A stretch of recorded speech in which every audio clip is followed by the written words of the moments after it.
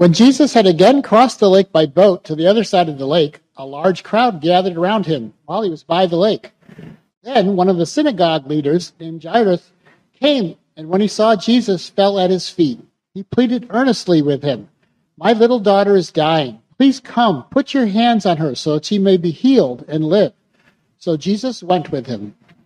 A large crowd followed and pressed around him. And a woman was there who had been subject to bleeding for 12 years. She had suffered a great deal under the care of many doctors and spent all that she had. Yet instead of getting better, she grew worse. When she heard about Jesus, she came up behind him in the crowd and touched his cloak, because she thought, "If I just touch his clothes, I will be healed."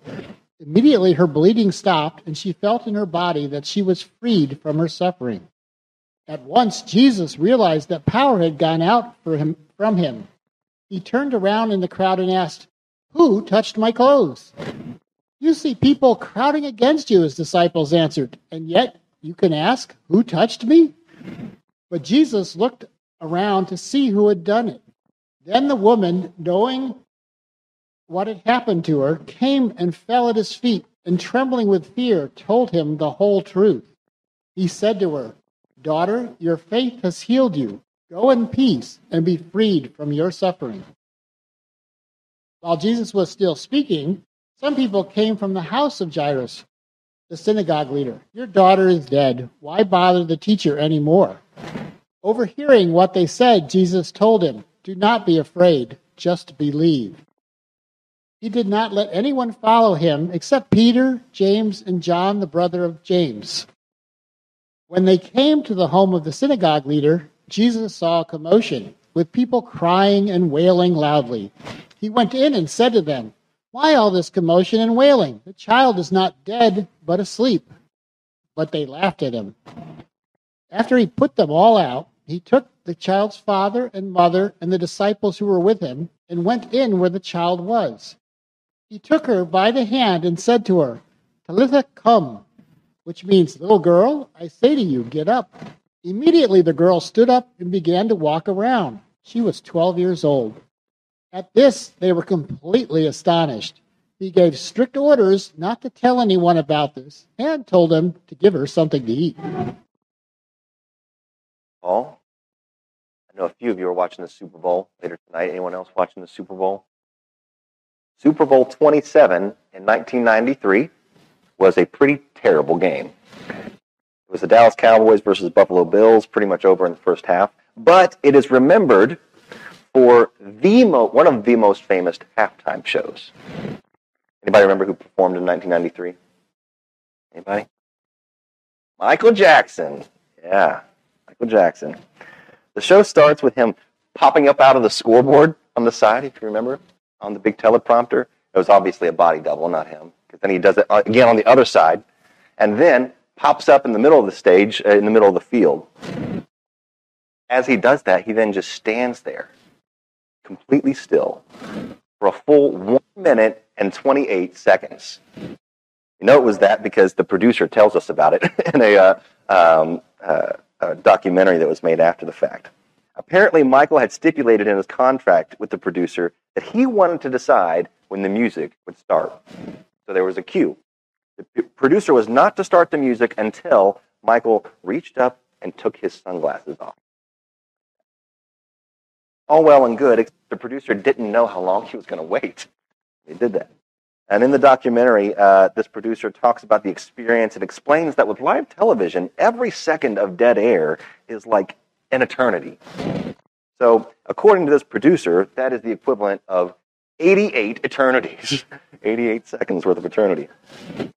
Michael was known for saying, you have to make him wait. You have to let him marinate in the expectation. The producer wanted to pull the trigger, but the deal was made and he wanted to honor the deal. The result was that it was the first Super Bowl halftime show in which the ratings exceeded the actual ratings for the rest of the game. The halftime show was more popular. Some things are worth the wait. Today, as we continue in the Gospel of Mark, we are reflecting on this time when Jesus made people wait. Right? It's a story about two daughters, an interruption, and two life-changing miracles that occur. So our text this morning began with the desperate love of a father who would do anything for his daughter. And it's not just any father. This father is a synagogue official, which is an important detail.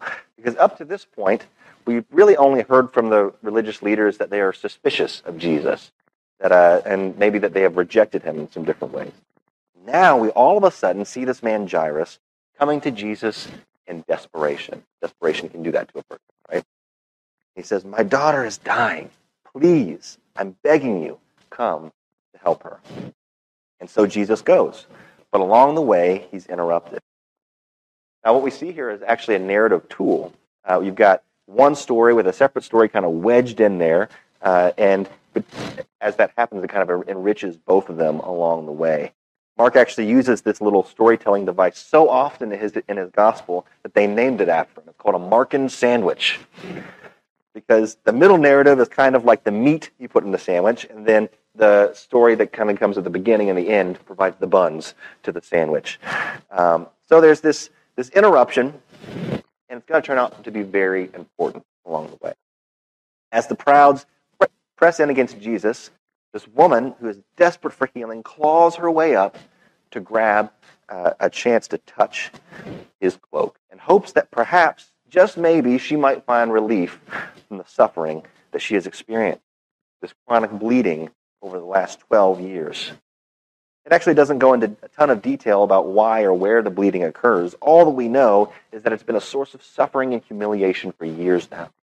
Not just because of the illness itself, but because she's sunk all of her resources into all these health expenses.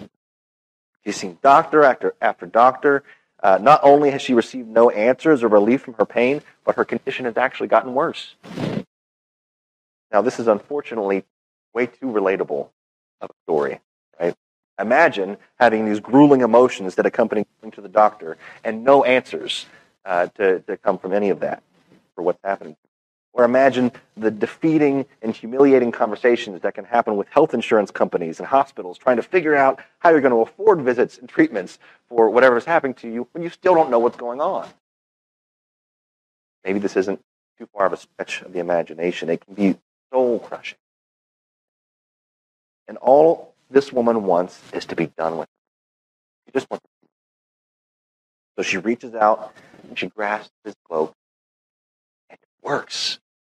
It works. She immediately feels the relief. She's healed. She's home free, I think. Not quite yet. Jesus notices that power has gone out from him in some form. Stops everything. Who touched me? Who touched me? He just stands there and he waits. Kind of like Michael Jackson. Jesus just stands and waits. And for the disciples and Jairus and everyone else, it's like an eternity passes with each second that goes by. The disciples say, "What do you mean, who touched you? Can't you see the crowds over here? There's way too many people. How would we ever be able to know who touched you?" But he says, "No, this matters." Stops everything. He wants to find out who did it. It says in verse 33, "Then the woman, knowing what had happened to her, came and fell at his feet, trembling with fear, and told him the whole truth." Now, it doesn't tell us what the whole truth was, or why she was trembling with fear. Perhaps she was telling him about her condition, her experience with doctors. That would explain why Mark knew the details leading up to the event. But it still doesn't entirely explain her fear and trembling. Maybe she was afraid that she's done something to take away this power from Jesus, and now he won't be able to help Jairus' daughter. Or maybe she's ashamed of her condition, worried that somehow she's made Jesus unclean because she touched him while she was ill. Or maybe she was just afraid and worried because she's been singled out now amongst all the crowd, trying to do something for herself. Some of us might not necessarily think it's bad to try to do something for yourself, right? But for others, it can feel almost wrong to ask for anything for ourselves. Now this woman's being called out. Jesus is making a scene. He's been interrupted on his journey to go heal this official's daughter, and it's her fault that they're delayed. Of course she's afraid and trembling. But then what does he say? Verse 34, he said to her, "Daughter, your faith has healed you. Go in peace, be freed from your suffering." And all the times that I had read this text before, there was this one detail that I never really paid much attention to until now. That he starts out by saying, "Daughter, daughter." There's two daughters in this text. Two daughters. One has been sick as long as the other one has been alive. Jesus looks at both of the individuals in this text, both daughters, and says the same thing. "Daughter, you are precious and beloved." Now, I don't know what's going on in your life, what concerns you brought with you this morning, but I know one thing, the truth from this text. Jesus sees you. Jesus loves you. Jesus cares for you. He knows your hurt. He knows your cares, your concerns, your worries. He knows the anxieties that we have poured over for years. He sees you. He loves you. He's here for you. He thinks it's worth making a commotion for you so that everybody else knows what you are worth to him. My son Wilder has started doing this fun thing. I don't know if you picked it up from Lydia at some point, but he loves to go up to everyone and say, "I love you. You the best. You the best." Now, you would think that it kind of loses its meaning when he says it to everyone, right? You the best. But it doesn't, because he means it. You can tell he means it for every person that he talks to. And you just feel this all warm, fuzzy inside whenever he says it. Jesus sees you. He loves you. He thinks you the best. He wants to care for you. That's all well and good for this woman, but what about Jairus' daughter? Jesus was taking his sweet old time making a scene about this woman touching his robe. Meanwhile, the delay has resulted in Jairus' daughter passing away before Jesus could make it to the house. Understandably, the relatives figured that it was no use bothering him anymore. Likely a mixture of grief, maybe some bitter annoyance at what had happened. And I had once heard somebody describe this event as if Jesus was in an ambulance with Jairus on the way to go help his daughter. And as they're driving in the ambulance, Jesus looks out the window and sees there's a woman at the intersection who has a sign asking for help. And he stops the ambulance, gets out, turns the sirens off, and talks to this woman. And you can imagine Jairus sitting in the ambulance thinking, I mean, yes, she needs help. I'm glad that you're helping her, but come on, right? How long is this going to take? When are we going to go to help my dying daughter? And then getting a phone call. Too late. Too late. Everybody knows there's no coming back from that, right? This guy might be good, but he's not that good. Right? Jesus' response mirrors his response to the woman. Don't be afraid. Just believe. Probably the insensitive thing he could say at that moment, right? To a grieving family just lost a 12-year-old daughter, he says, just have faith. It'll all be okay.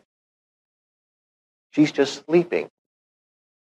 They laugh at him because they think he must be crazy, or maybe he's missed some important part of the announcement. But he hasn't missed anything. He knew exactly what he was doing. And in his perfect power, Jesus raises this girl from the dead. For Jesus, hope is not limited by the grave. Hope endures. The waiting was not arbitrary or reckless. It was on purpose. Jesus was showing both the woman and this father something important in his actions. He's not just healer, he's the King of Kings, able to overcome death itself. Jesus transforms us in the waiting.